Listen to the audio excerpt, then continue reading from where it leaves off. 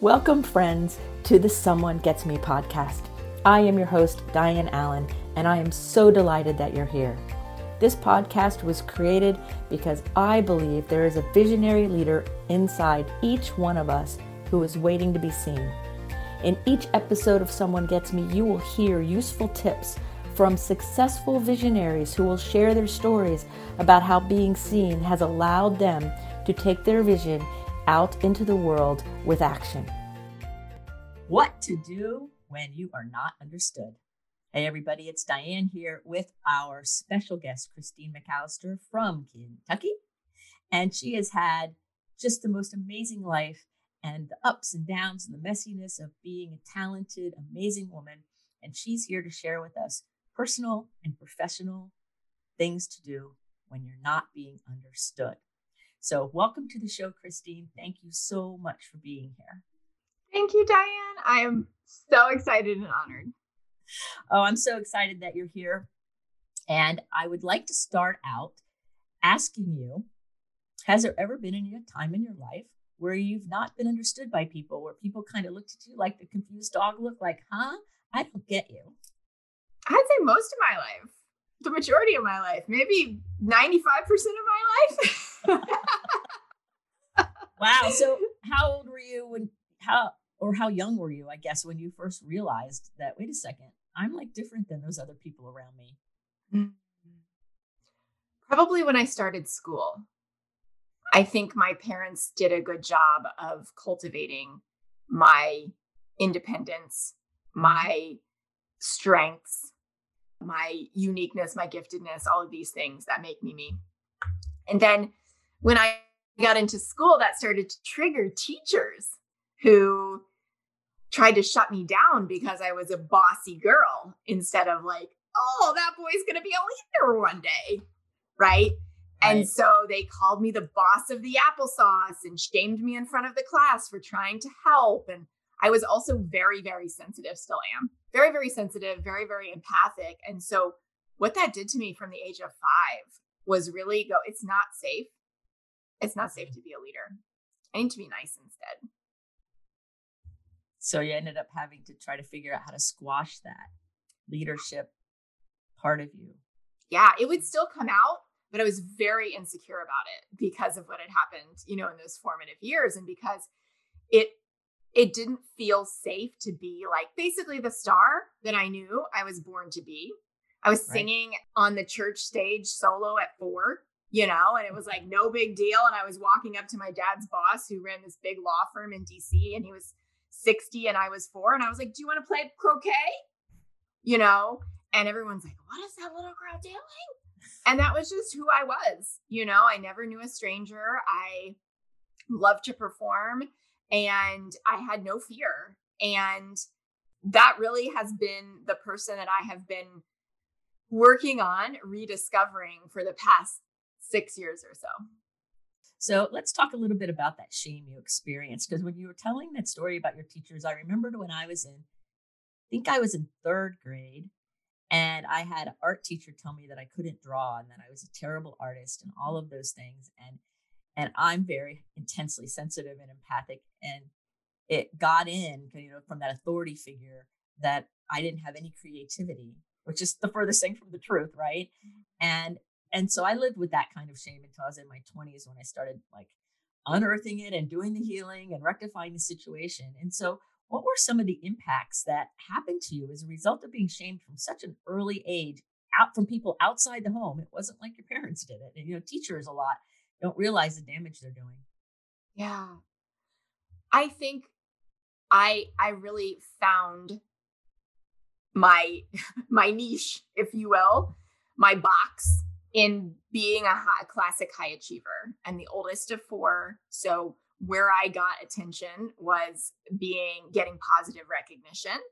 But then I also had shame about that because I felt bad what I become was a people pleaser because I needed to be nice to get the positive attention. And so I felt bad about all the achievements. So I would achieve and then I would hide it. I wouldn't recognize it. Even to this day, I still have a achievement amnesia where I'm like, did I really do all that cool stuff in my life and I'm still doing it. Like, it's like continually recognizing and allowing myself to recognize it and still go, instead of going, oh yeah, but let's get to the next thing. Right. Which I think a lot of us do. And so I think that it led to also a lot of anxiety, because there would be moments when I would just do what I can remember. I was in this really cool, at the time they called a gifted and talented program, one day a week, and in elementary school. And I adored my teacher and like nominated her for teacher of the year later on. And she just was like the bright spot in my week. Right. And so I got to spend a day a week with her. And one time she sent me up to another classroom because the teacher hadn't sent her students down yet. And I can remember she's a South African woman. She was very intimidating. And so I went and I said exactly what my teacher had said to say, which was that, hi, I'm here to pick up the gifted and talented students for Mrs. Higdon's class. And the teacher said, well, all of my students are gifted and talented.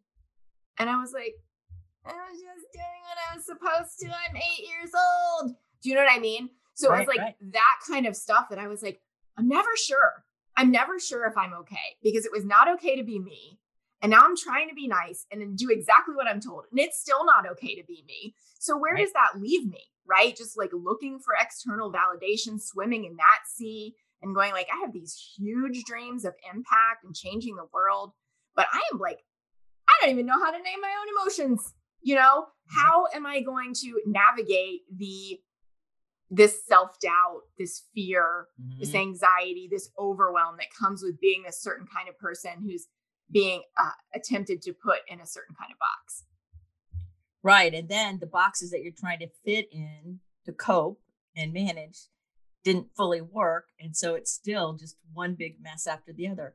So how did it affect your friendships? Yeah. Probably really well summarized by one of my good guy friends in high school. I always had a lot of great guy friends and didn't really have boyfriends, which of course I wanted in high school. And I was looking around at all my girlfriends who were dating. I was like, what is it? And one of my friends said to me, like, talk about a backhanded compliment. He goes, you know, Christine, you might not make a great girlfriend, but you're going to make a really great wife one day. And I was like, I don't really care about that right now. I'm 16, you know, like, what is it? What's going on here? But I want to be your girlfriend. So I had guy friends. I was a nice kid. I was never the popular kid. I was the kid that the popular kids would come to get help with their homework. And then like, they had nothing else to write in my yearbook at the end of the year, except like, thanks for helping me with my homework. And then one of them would see it and be like, oh, thank God we have something to say to her. And then the rest of them would write that in my yearbook. And I was like, okay, this is the relationship that I have with these people. Right. Oh my God, that's hilarious. You're bringing back so many flashbacks for me. It's not even funny. It's not even funny. I'm like, oh my God, I've heard the same comments before and I hadn't thought about them in years. I'm like, oh my God. So weird, right? High school is such a weird time for those of us who are like in that realm. And when you're in that different space of being really intense and really sensitive, which people call empath and all different kinds of things, but it's part of the gifted constellation, it's a whole different worldview. It's a whole different experience. And so as you developed and got older and got out of high school and kept on going with your life, how did the misunderstanding or the not being understood, did it shift or change as you got older? Did people start finally understanding you? Or what happened as you got older and kind of grew into yourself more, which you're still growing into yourself. And I think we all always are, you know, but how did that start shifting? Like as you hit your like early 20s and started moving into being this really amazing, powerful woman that you are today? You know, in my university years and in my 20s, I really just became a person who was good at helping other people shine. Mm-hmm. Even into my first business, my first job, I was a professor. That was not my plan, but it was offered to me. And I was like, well, I don't know how to start my own business and I'm too scared. So I guess I'll say yes to this. Right. Which, I mean, hugely prestigious to become a university professor at a school that was at the top of the field that I was in at age 23. Right. At the time, it was like, oh, well, this is like the thing that I'm falling into because I never had intended to be any kind of a teacher. It's not what I'd studied. It wasn't where I was headed. And, you know, even like in my first love, who I met in college and dated into my 20s, he's incredibly like charismatic, gregarious, life of the party. And I told myself a story that like, really and truly, like he taught me how to stop being so serious and have fun. And I will forever be grateful for that. And like, he kind of mirrored who I actually was, but had like hidden away for so long. Like now I would say you put the two of us in a room together. It's like, we're both performing. We're both the life of the party, right? Mm-hmm. We're both, but at the time I was like, oh, I'm content to let him shine. Like I'm the support, because the stories of like how I grew up and, you know, even like what was modeled for me with a stay-at-home mom and like, you know, full-time working dad and like the gender roles, right? So I was like, okay, this is how this is going to be, right? I'm going to help him get famous in his field. He was my first client. He's the first person I helped quit a job well before I ever started my own business. I love it. I love it. I believed in him, right? More than I believed in myself. And so I think really throughout my 20s and even into my early 30s, it was just like, hey, play it safe, like in incremental stages. And really knowing that I was meant for more, but feeling like very frustrated, uncertain, you know, not seeing the path, not believing in myself, not being willing to really take the risks to live that out and walk that out. So what happened? What happened that created the shift where you were willing to come out of that, or able to come out of it really, and begin to start walking the path to reclaiming the real Christine that kept getting hidden and kept getting put away over all these years? And what happened? Yeah. So it took a personal tragedy for me, which is part of the reason why I do what I do, because I don't want other people to hit rock bottom in their lives. Although a lot of times that's what it takes, and that's okay. It's my story. So I was full term pregnant after a perfect pregnancy, expecting my first daughter. I had some infertility, three early miscarriages. But this was different, and that everything was textbook. And so I had had like a Saturday and Sunday baby showers. Like family had driven in, friends had driven in, all these people were there. And we had gotten the car seat at the showers, put it in the car. And it was like, all right, Christine's hella pregnant. Like, it's time for me to go put my swollen ankles up and wait for this baby, because I am like, let's go, right? Nursery's done. Everything's ready. Bag is packed. And I went to my 37-week doctor appointment. And they said, there's no heartbeat. I'm sorry. Like, your baby has passed away. Oh. I know. And I was like, well, that's not a thing that happens. Like, that is like not even in the realm of like my understanding of possibility, like, even. Like, right. I'd had Totally. Miscarriages. Once you're past the first trimester, you're good to go. Right. That's what you're told. And so I was like, I've never heard of this happening. This is insane. And I was sent immediately to the hospital to be induced. Like, it was this whirlwind of what? Like, one day I am the girl, like, okay, welcome to first baby. Here's all the presents. The next day it's like, now I'm the girl with a dead baby. And now I have to deliver her, you know, and go through that trauma with like no prize at the end. Right. And they're like, I'm sitting there with a 9 months pregnant belly, and they're handing me brochures on like, here's how to plan a funeral for your baby. And I'm like, what? Oh my God. Like, it was like, there are no words. Right. No. And so I went through that trauma of like delivering her, you know, meeting her and saying goodbye to her all in one, you know, a matter of hours. And in what followed was like this weird permission and exploration that I had never been in before. I became like acutely aware that this was going to define me one way or another. Like, I had always told myself this story that even though I had dealt with stuff like anxiety and depression and disordered eating, and like, I was like, you shouldn't deal with that stuff because your life's been good, Christine, right? Like, you've been given so much, you had a great, family. And why do you struggle? Right. So I didn't really feel like I had a very dramatic story at that point. And this was like, oh, this is the thing, right? So what are my choices here? I could see two paths diverging in a wood, right?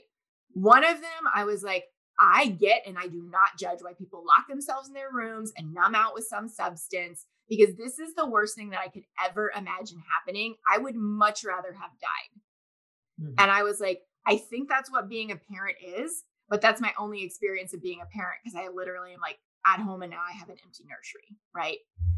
And so I was like, that's one way that this could go. Right. And I could see it, it's legit. This trauma is not something you come back from very easily. Right. Or it was like, I could use that grief, and I could use that anger, and I could use that realization that I have nothing to be scared of anymore, and go, screw what everybody else thinks. I'm here to make a legacy for her, because that's the only way I know to parent a dead baby, and to like finally do the thing, figure out what the thing is, and like do the thing that I am here on this earth to do. Right. Answer the call, I would say. Yep. Answer the call. Yep.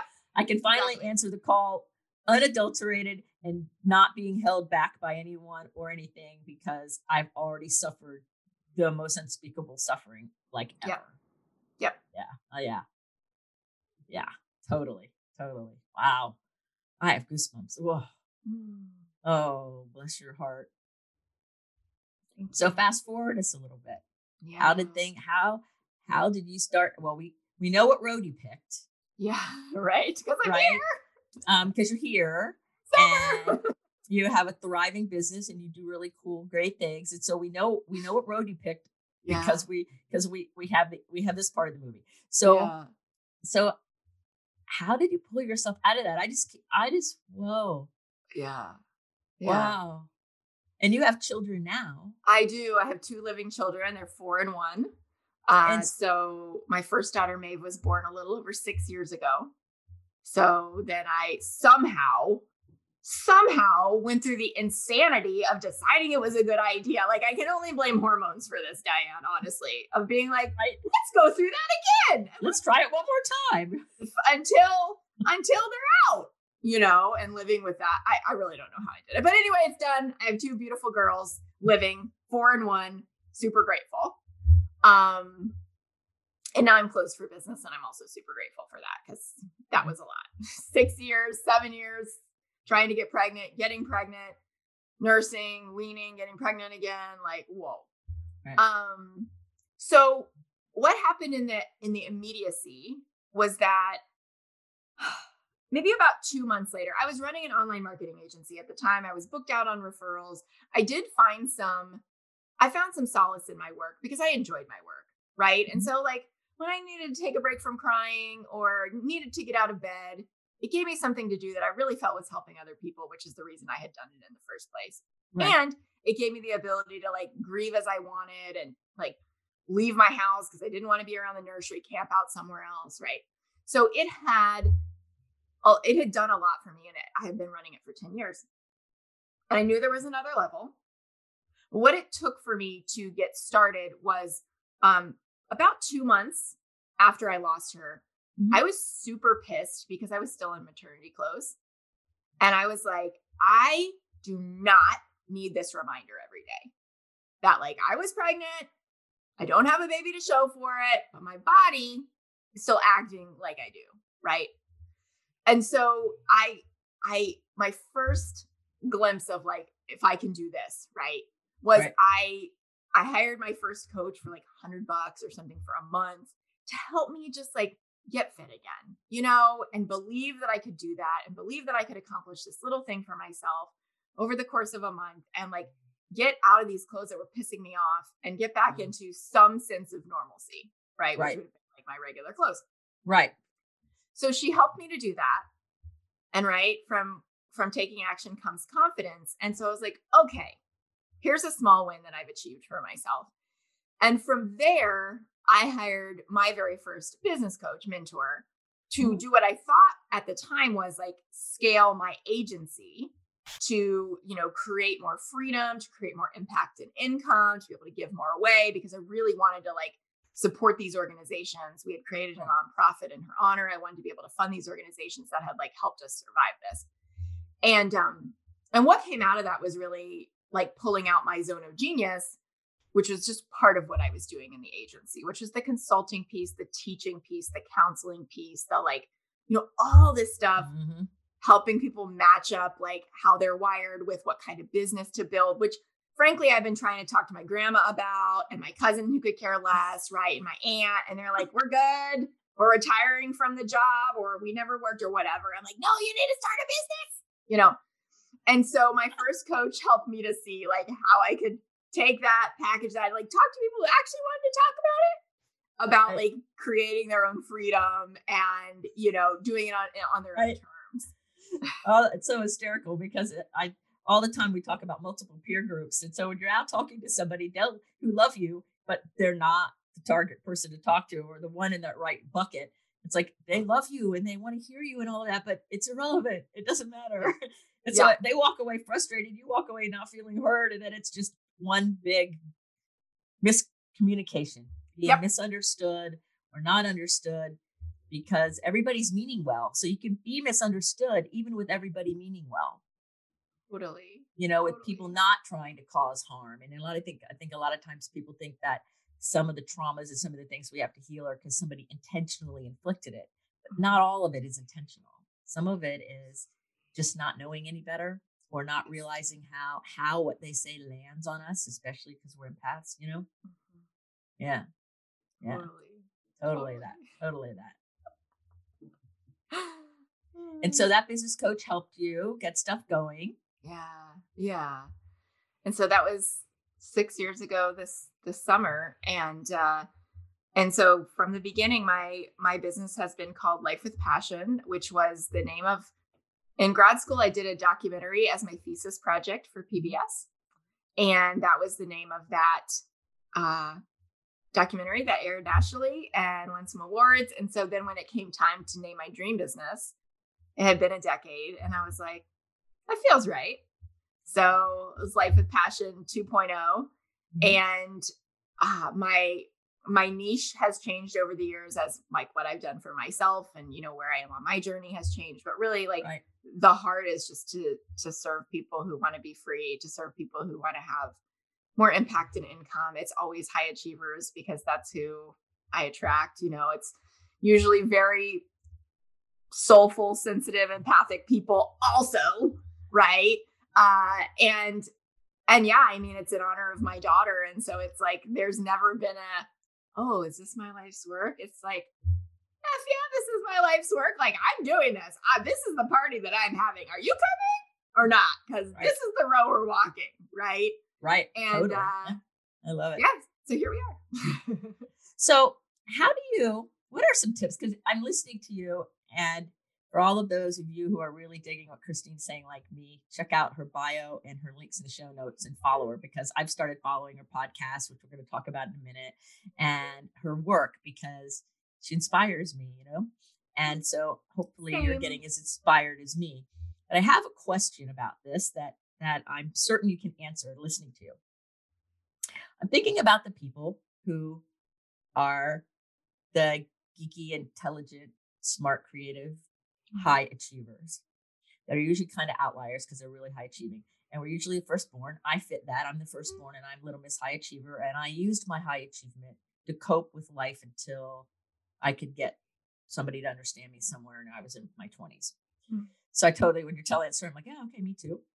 So how do you take that person who is also intensely sensitive and empathic, and life lands on them in a totally different way? And there's those people that they're listening to us right now, and they feel kind of stuck, or they don't know what to do to get out of the rut, or they have a dream, they have a big life-changing goal, and they look around and it's like, but nobody understands me, and that existential depression starts to weigh heavy. What do you want to say to that person? Yeah. Such a good question. I love it. My biggest lesson that keeps me coming back to possibility instead of overwhelm or freak out, which, believe me, I hang out there. And like what keeps me getting back quicker and quicker is reminding myself I always have a choice in every moment. And you know, that might sound cheesy and you've probably heard it before. And like, zoom out meta, it's like the same thing that I shared from when Maeve died. Like, I had a choice, right? And in any moment and in every moment, we have a choice about the story we tell ourselves. We're the only creatures who get to create our own powerful meanings and associations, right? Right. And because I think that I walked most of my life feeling stuck, feeling like I want this thing and I have no idea how to get it, and feeling like a victim, frankly. And I didn't know anything about mindset or how to practice that stuff. It's not how I was brought up. I was brought up very black and white, very conservative in the church.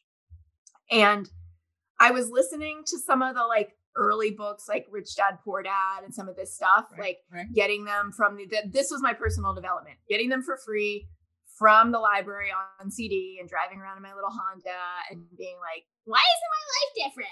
You know, and like the path that I have been on since I started, you know, surrounding myself with other people, mainly online, and like getting coached to within an inch of my life and doing this work and being in peer groups who get me, like, it's opened up my eyes, because most of the world doesn't live like this. You know, most of the world is not willing to get this uncomfortable and like get coached until they start sweating, or like for me, like you can see it a little bit right now, my neck is red because we're talking about like things that are important, you know, or like get a pit in your stomach and like go for it anyway, right? Deal with your fear and not let it stop you, because it's not how we're wired reactively. And I think that the big thing for me that always helps me when I'm getting stuck is like coming back to your why. You know, I think a lot of us are like, I don't want to be that person on social who's like putting everything out there and getting naked just to sell my business or whatever, or sell my thing, or, you know, get the next thing. And I get it. And I think it's also like, it's about realizing that my mission, like people need to see me in a certain kind of way in order to allow me to help them live their purpose. Right. And so it's all in service of like my why and my mission. And if like, they need to see me do a thing or post a thing or whatever, it's not because I need the attention. It's because it helps me to like walk that out. And so it really becomes not about me, but about like the mission. And that always helps me because I'm so mission driven that I'm just like, what is it going to take? You know, and then what's the easiest way? How am I wired to make it as easy as possible? Right. So being really clear on the mission, which includes the why, but it also includes the spiritual connection to it. It includes the emotional connection to it. It includes the peer groups. Yeah. It's just not an intellectual why, which a lot of people, I think that the why is intellectual. For me, my why is spiritual.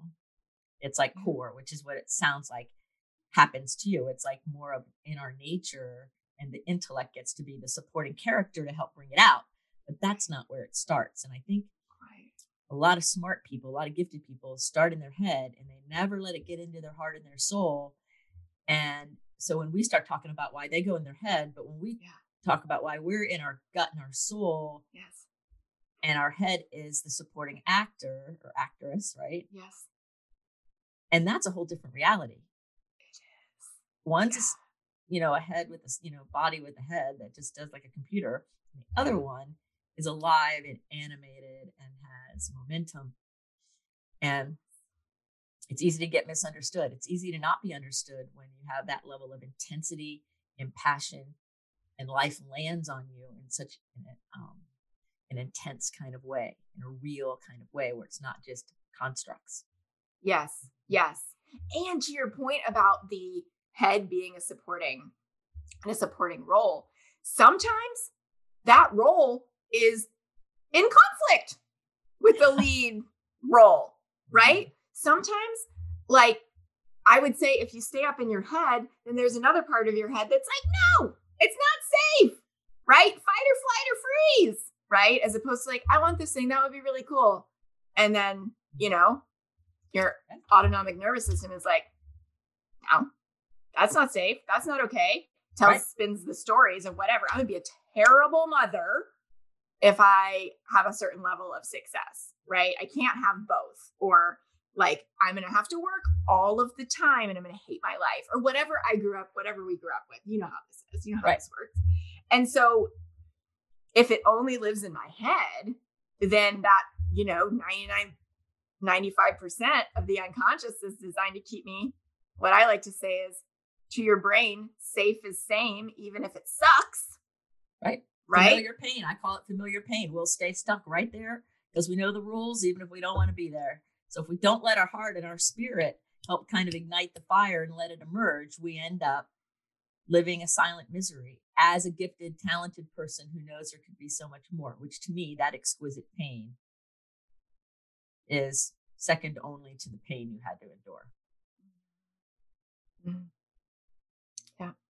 Yeah. Really. Yeah. I feel it. And so we're both on a mission to help people not suffer. Yes. With that exquisite, unspoken misery. Yes. Like you're meant for more. Right? Yeah. So when you know you're meant for more, and everywhere you turn, when I asked you about being misunderstood, you said 95% or so of your time. I agree. For me, I have the same reality. Some of the sentences you've said, I have said. So it's like, okay, we've had parallel lives and didn't know each other. Oh, sister. I know, didn't that? So, and so when I look forward, okay, so we're going to look forward into the future for a minute. You have these two beautiful daughters. You have a great, thriving, successful business because you're living in your authenticity and you're living in your integrity. And I believe that when we live in our integrity and we're authentic, that our success is assured. That it's not, am I going to be successful? It's how, in my world. So, great. So in the business world, we're both women. Do you ever get misunderstood by other women? Yeah. Yeah. How about you? All the time. All the time. How about men? Do you relate better to men business-wise? That's an interesting question because in my marketing business, and like I shared with you in high school and college, like I got along very easily with men. Guys, made really easy friends, had great working relationships. When I got into this business, I told myself a story that I really wanted to help women get free and live, through their businesses. And I did. And I worked exclusively with women for about 5.5 years. And then honestly, like I joined a mastermind that was full of a lot of soulful men. And it caused me to confront my judgment, my story, that if I was going to work with men again, then I was going to, and in this space, where we see the YouTube ads with the Lamborghinis and the bikinis and all this stuff. And I was like, ow, right? So I had this like binary judgment that if I was going to work with men, I was going to have to work with, bro culture and these jerks and these people who are super, toxic masculinity. Right. And then I met these other men and I saw it was possible. And I was like, oh, okay. That was just such a judgment on my part. I can choose to let it go. And, I think it was really hard for me in the beginning of my business because I was also basically rebuilding myself. Like the pre-Maeve Christine was gone. And I literally had family members say to me, like, we just want the old Christine back. And I was like, yeah, you do. You want the codependent person who carried this relationship and took care of you. Well, that person died. I'm like, lucky if I brush my hair. I can't take care of you in this moment anymore. And then I became unwilling to take care of them once I saw it for what it was. Right. And so I redefined a ton of my relationships because I was a different person. And I think that really happened in terms of my network as well. I think a lot of people fell away as they saw me stand in my power. And I think that can be a lot more painful if you're choosing it rather than being like, oh no, like that person is ashes. This is the phoenix. It's really scary to be like, who am I going to lose from my tribe if I stand in my voice, use my voice in my power? And I feel that. And part of it is just like, I think I've grown to be a person that's like, I mean, it might have taken 6 years, but it's like, you have no idea. Like, that's okay. It's easy to say, must be nice. And you have no idea the depth of work that I've done on myself. Yeah, you know what? It is nice. And like, you can misunderstand me all that I want, but I'm like, I'm proud. And like, I know who I hold space for. And I know that people who are here to do the work are my people. And that if you're here to sit in victim mode, like, I hope seeing this, if it triggers you, I hope at one point it will be one step on your path to like hearing what you need to hear to get there.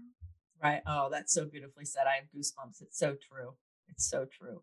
The depth of work that all of us do to get to where we are. I tell everybody all the time, and I think I even used to say this before I really got it completely, that your business, which I think of it as an entrepreneur business, but also our career, our life, can never outgrow our level of personal development and personal health, no matter what.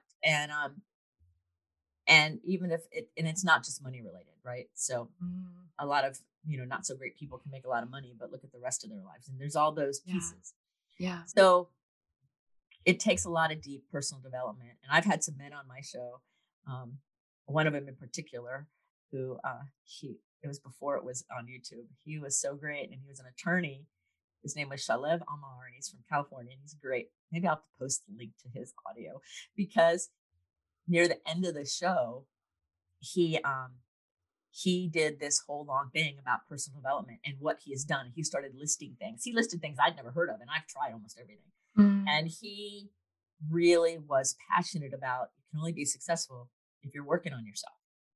And so the people who try to be successful or feel great vicariously miss it, and they end up feeling frustrated. So when you're listening to Christine and I talk about this, you got to do the work, and it's messy sometimes, and it's glorious sometimes, and it's all of these things sometimes.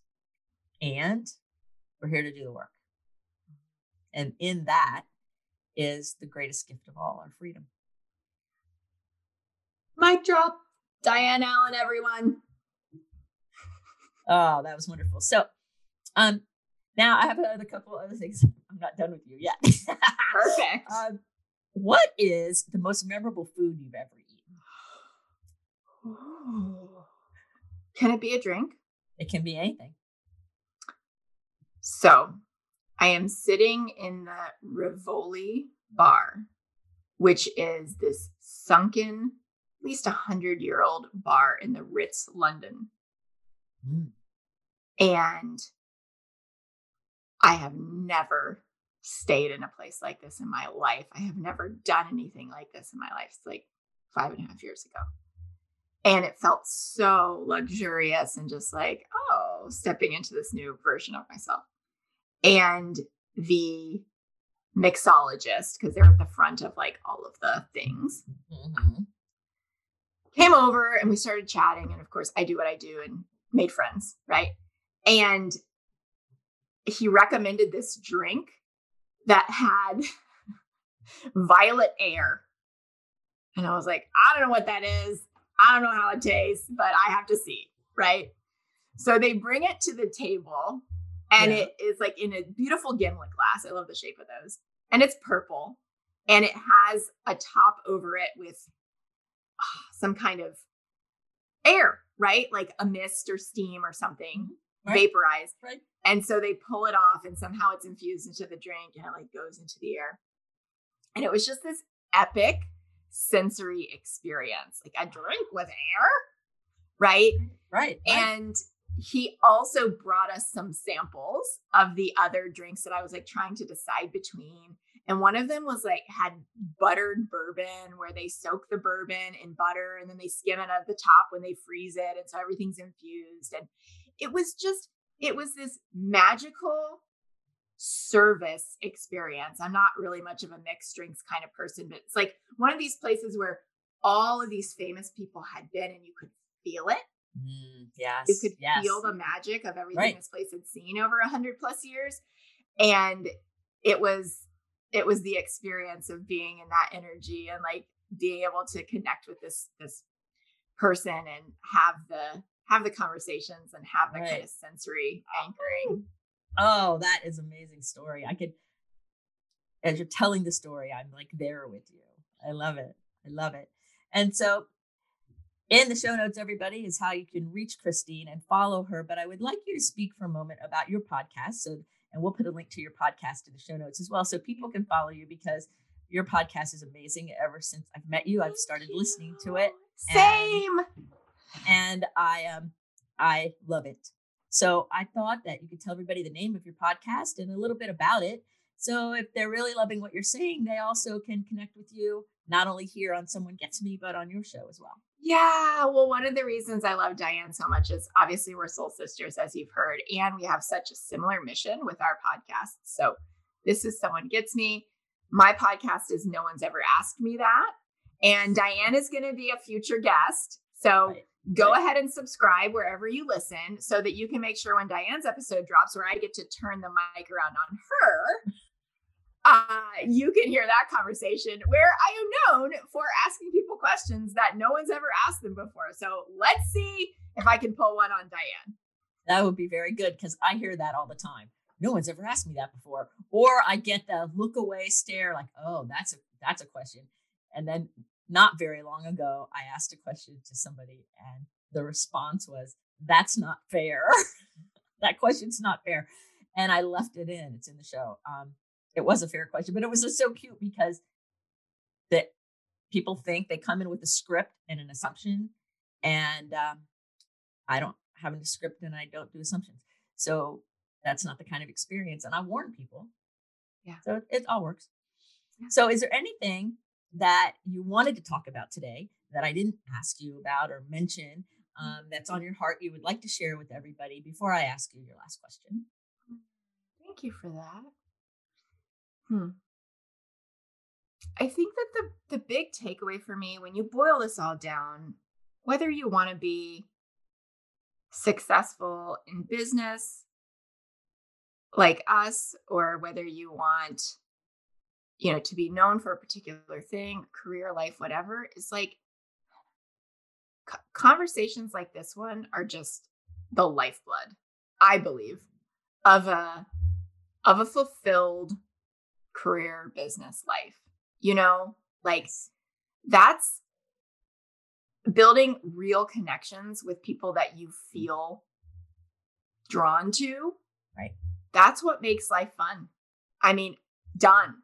Right. Yep. And whether that's podcasting or whether that's connection calls or sitting across from someone and with tea, if you're allowed to do that right now or whenever, it really can be so simple if we will just get out of our heads and stop trying to make it about all these complicated strategies and the next hot app or whatever. And just remember, it's always comes down to relationships. And it also happens to be how we're wired for fulfillment. True. Totally true. We're human beings, not human doings, right? Yeah, even though I struggle with that one, if we're being honest. Yes. Well, all of us high achievers are. We go between machine, being, yes. Being, machine, like it back and forth. And it's totally okay to be messy. It's totally okay to make a decision and screw it up. And it's totally okay to nail it and be great at something. All of those things are totally cool, because at the end of the day, it's, are we living in integrity and authenticity? That's at the end of the day, that's what matters. Beautiful. So your last question of the Someone Gets Me podcast is, if there was going to be a billboard that you were going to put Christine's quote on for the whole world to see, what does that billboard say? I think I'm going to go with clarity and confidence come from action, not from sitting around thinking about it. Nice. Clarity and confidence come from action, not just sitting around thinking about it. And for those of you who've known me a long time, you know that action's my favorite word, and I have never said that to Christine. Nope. Oh, that's beautiful, beautiful. Thank you, Christine, for being on the show today and talking about how to deal with being misunderstood or not understood, and what to do, and to realize that you're perfect, whole, and complete exactly as you are. Thank you for spending time with us here today. I so appreciate it. Thank you for the opportunity. This was a blast. Oh, what fun. So remember, everybody, to keep your face to the sun so the shadows fall behind you, because you are a rock star. You're here on purpose with a purpose. So let's all go out there and let our light shine and speak up and take action, because it's in that great joy and fulfillment happen. To the next episode of Someone Gets Me. Be well. Thank you for listening. I trust you gained some valuable inspiration and information. Please join me and other visionaries in the Someone Gets Me Facebook group. Or for more information on my services and additional episode, visit someonegetsme.com. Again, thanks for listening.